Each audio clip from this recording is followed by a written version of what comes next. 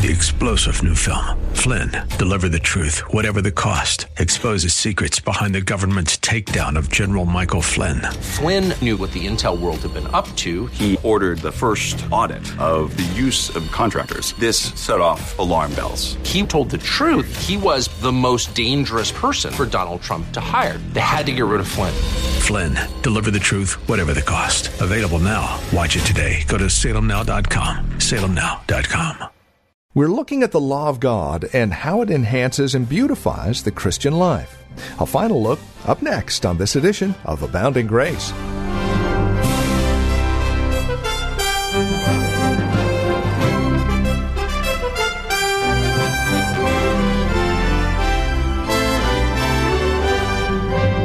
The Ministry of Reformed Heritage Church in San Jose, this is Abounding Grace. Welcome to our program. Our teacher and pastor Gary Wagner has been spending some time here in Luke chapter 6, the first 5 verses, understanding the dynamic that the law of God has in our lives as Christians under grace today. It's an exciting study straight ahead, so please join us. Again, Luke chapter 6, verses 1 through 5. With today's broadcast of Abounding Grace now, here's Pastor Gary Wagner. Jesus says, "My disciples are not breaking the commandment that forbids harvesting on the Sabbath. They are providing for their own essential needs. They have wearied themselves and have gone hungry in my service, and what they are doing in no way can be considered harvesting and breaking the Sabbath commandment as they nourish their life to live for me." So whenever your interpretation, an application of the law of God restricts and squelches life, and makes it impossible for you to carry out your responsibilities to other people and causes you to totally disregard your life and welfare and health as well as that of other people, then your interpretation of the law of God is in error. And your application of that law is pharisaical, not biblical. Because the application of the Word of God, which always requires wisdom as well as faithfulness, must always take into consideration the purpose of God's law, which is to enhance and protect life. Now let's review the 3 main points that Jesus made to the Pharisees here. All he did was make an allusion to an Old Testament incident and then make a great claim concerning himself. Again, he is saying very loudly and clearly 3 things. First of all, the Bible is the final authority over all human traditions, human opinions, human interpretations, and human worldviews. He is quoting the Bible, and he is saying all you need is the Word of God.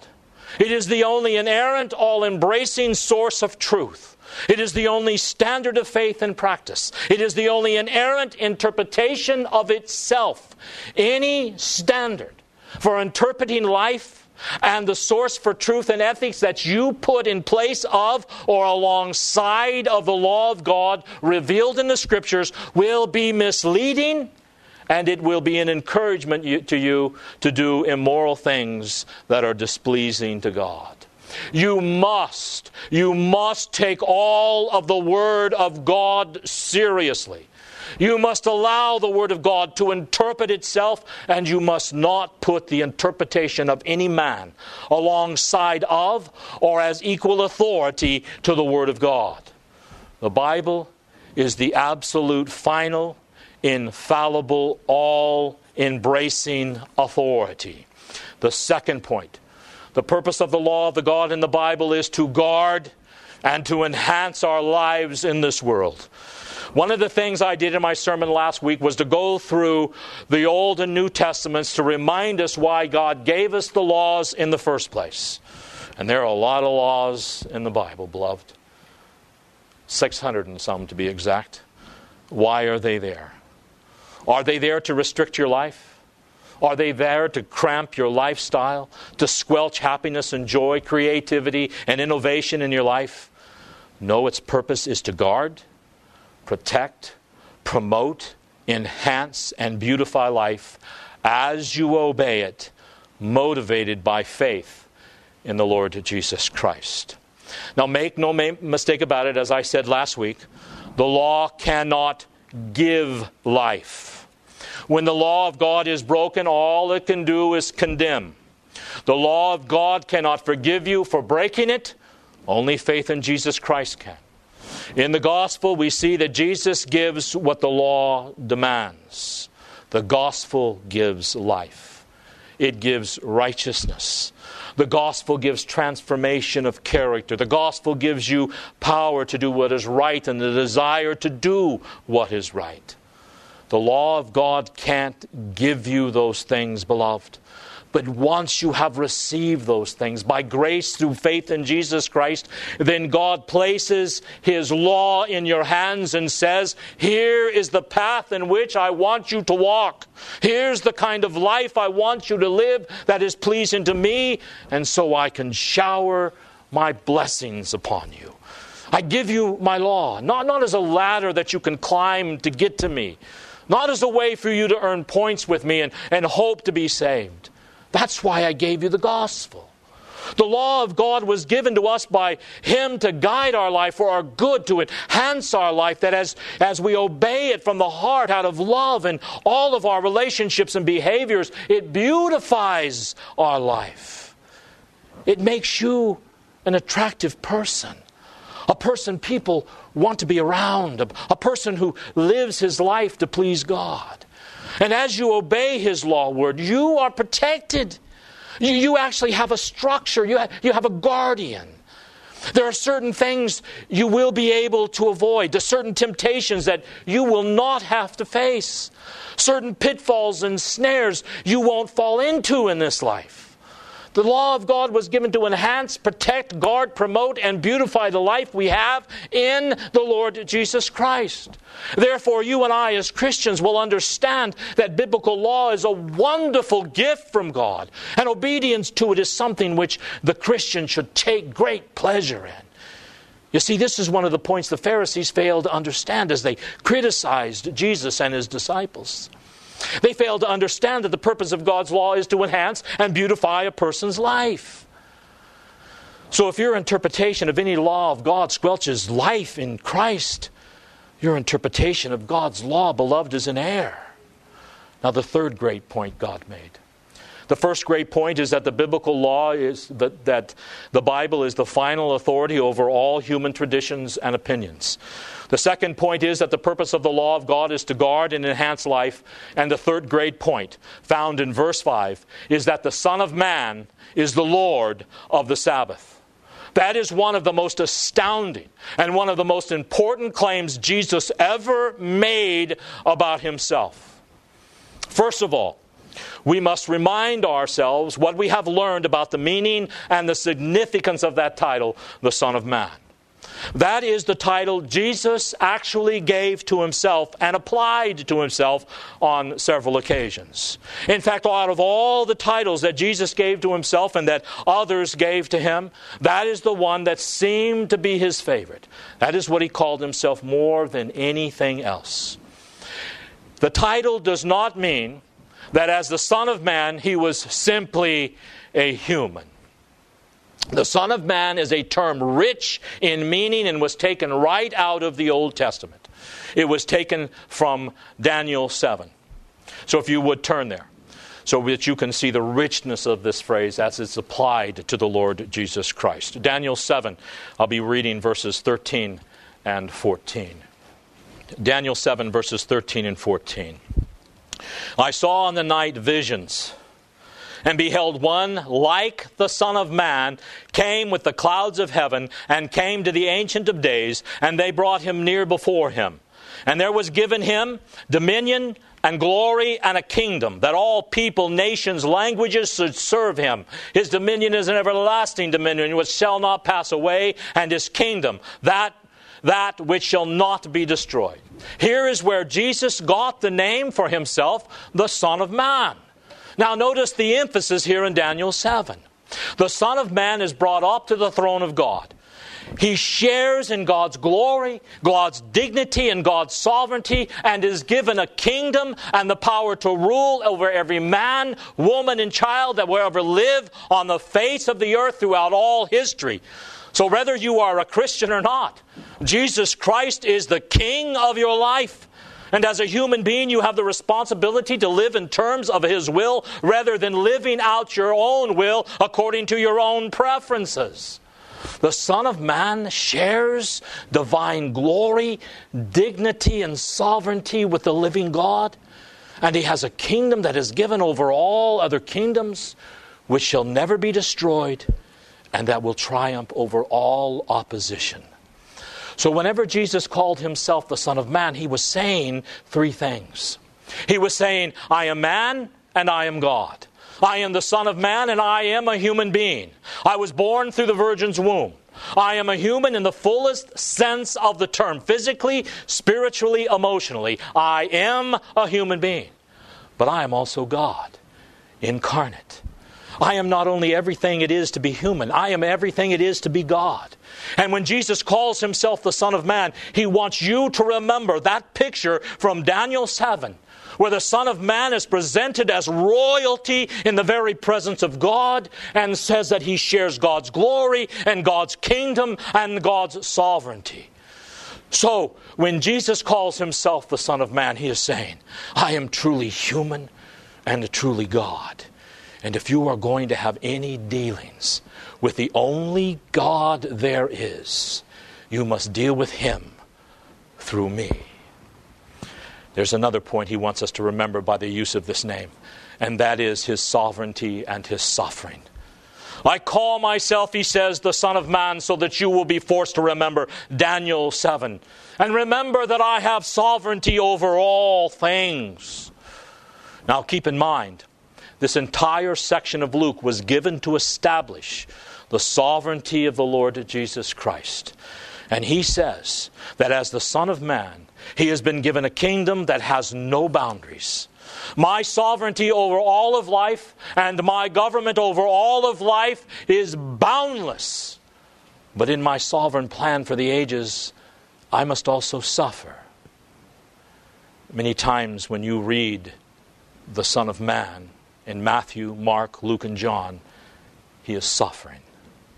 The Son of Man came not to be ministered unto, but to minister and give His life a ransom for many. I who am the sovereign, says Jesus in effect, have planned out things in such a way that in my intense suffering and death, I will accomplish the eternal destination of everyone for whom God sent me to earth to save. So when He calls Himself the Son of Man, He not only wants you to remember His humanity and His divinity, but He also wants you to remember His sovereignty and His suffering. And lastly, He wants you to remember His humiliation and His exaltation. It was humiliating for the Son of God to become incarnate. It was humiliating for the Son of God to come under His own law. It was humiliating for the Son of God incarnate to come into this world and be rejected by His creation. It was humiliating for the Son of Man to suffer and die on a cross and be buried in a tomb. And He underwent all that humiliation to pay the full consequence of our sin. Sin humiliates. And He was humiliated in our place. But on the third day, God raised Him from the dead and exalted Him to His own right hand. And now as the Lord of Lords and King of Kings, He rules over everything and administers all of the rich promises of God. So that is the significance of the phrase, the Son of Man. Now, what about that phrase, the Son of Man is the Lord of the Sabbath? What a claim. I can fully understand why a Pharisee with a rock-hard heart would want to crucify someone who would say something like that about himself. So what is the significance of that phrase? It was a further blatant claim to deity, to be God. Now think for a minute, who instituted the Sabbath in the first place? Why in the Old Testament did the people rest on the seventh day? Because God rested on the seventh day, the Creator of the universe. He set that day as the Sabbath for all of His creatures to rest. And not only that, but centuries later, the Sabbath observance was commanded in the Ten Commandments. Now, who gave us the Ten Commandments? Was it Moses? Of course not. Jehovah, the covenant God of Israel, is the one who gave the commandment to keep the Sabbath holy. So here we have the Creator of the universe instituting the Sabbath on the seventh day of creation. And we have Jehovah, the covenant God of Israel, who was the Creator of the universe, republishing that command on stone in the Ten Commandments. And then we have Jesus coming along claiming, I am the Lord of the Sabbath. In other words, someone who is the Lord of a divinely instituted thing is the Lord Himself, the Almighty God. To say, I am the Lord of a divinely established institution, is to claim to be the Creator of the universe. I am the one, He says, who instituted the Sabbath on the seventh day. I am your Creator in human flesh. I am Jehovah, the covenant God of Israel in human flesh, who wrote the Ten Commandments in stone.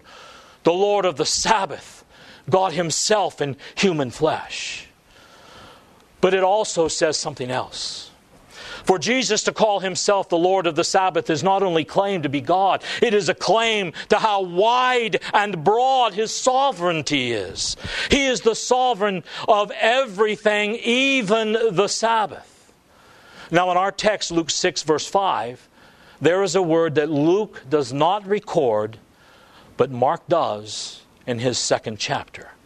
In Mark 2:28, he records Jesus as saying, therefore the Son of Man is Lord also, or even, as in it says in the New American Standard, of the Sabbath. Luke doesn't quote either of the words also or even, but Mark does. And he does so to tell us about the loftiness and the broadness of Jesus' sovereignty.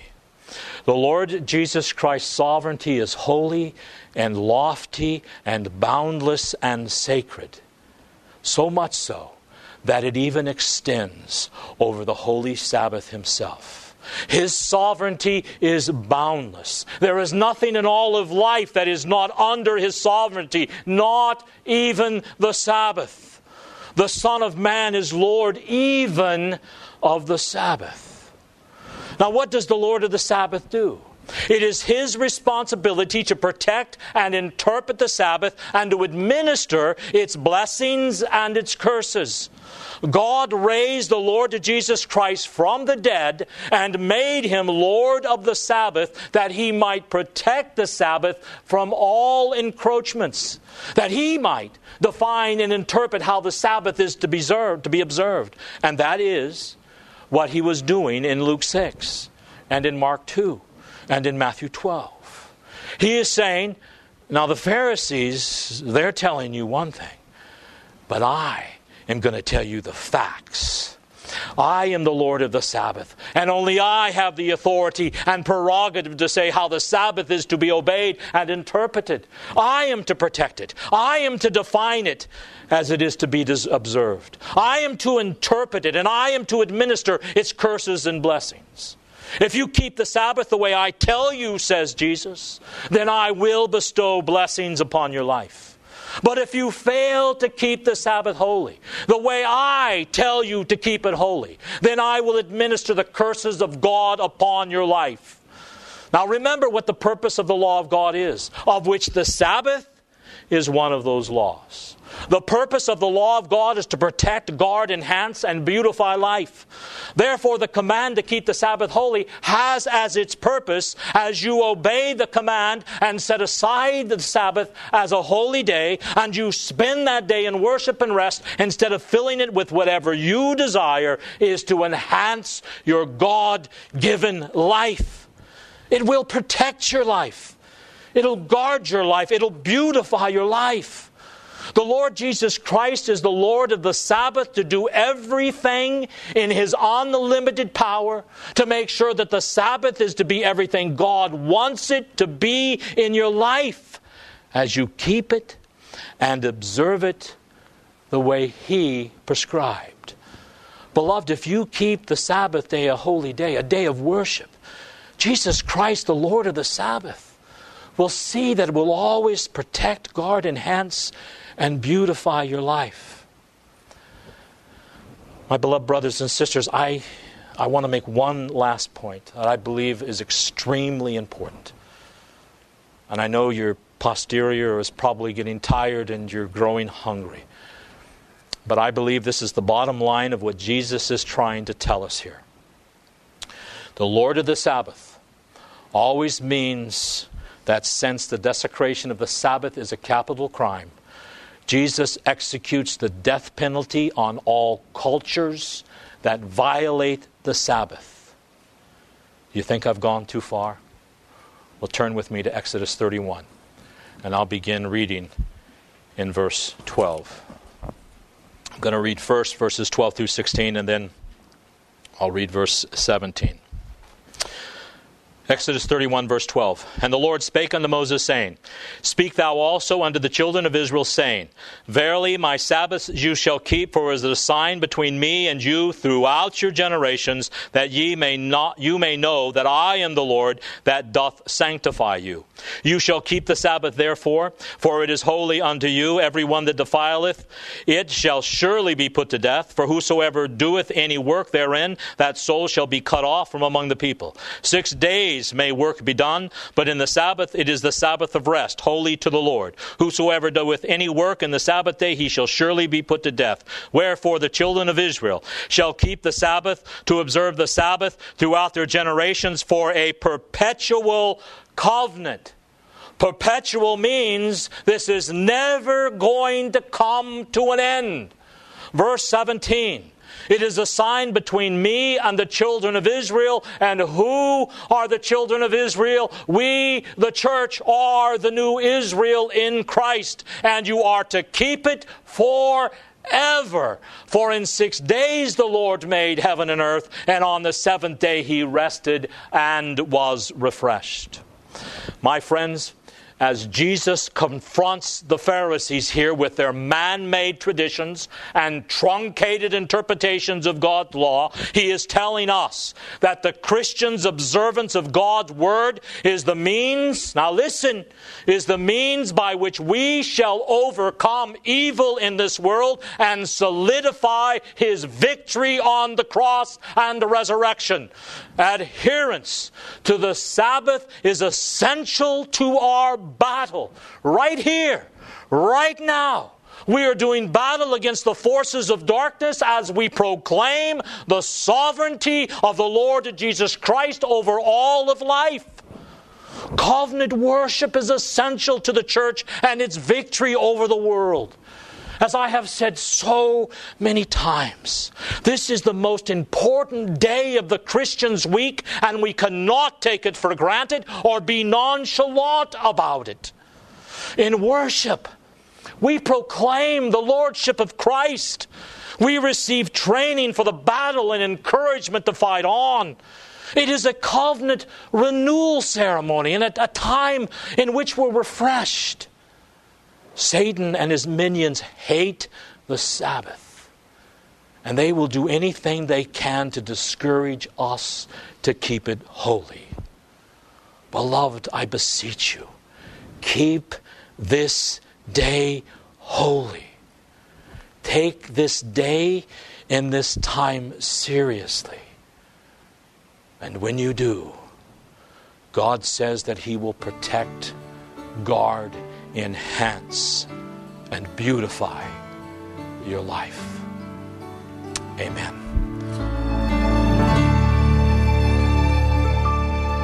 And that'll bring us to the end of our time today here on Abounding Grace with our teacher and pastor Gary Wagner from Reformed Heritage Church in San Jose. Thank you for joining us today. It's our hope and prayer that we've been able to encourage you in Christ and stimulate your walk in Him. To address questions, comments, prayer requests, or concerns, please call or write to us. We'd love to talk with you. 408-866-5607 is our phone number, 408-866-5607. You're also welcome to visit our website. Drop us an email when you do, reformedheritage.org. Real simple, reformedheritage.org. A lot of information there about who we are. We would invite you again to stop by, reformedheritage.org. Or if you're writing to us, the address is PMB, Post Mailbox 402, and the address is 1484 Pollard Road, Los Gatos, California, 95032. That address can be found on our website, reformedheritage.org, or again, simply call 408-866-5607. Copies of today's program are just $5. Mention today's date and we'll get a CD out to you. And please remember that we are listener-supported, which means when you link arms with us financially, we're able to continue the ministry here on this station. It's a great way to study God's Word together, isn't it? And we'd love to continue to do so. Would you prayerfully consider how God might be leading you to partner with us? We'd love to hear from you. Again, won't you call 408-866-5607 or reformedheritage.org. Sunday services, by the way, if you'd like to join us, are 2 in the afternoon. We're located at Lone Hill Church, 5055 Lone Hill Road in Los Gatos. Directions can be found at our website, reformedheritage.org. Again, Sunday services are at 2 p.m. Further information can be found again at reformedheritage.org or by calling 408-866-5607. Thank you for joining us. Until next time, God bless.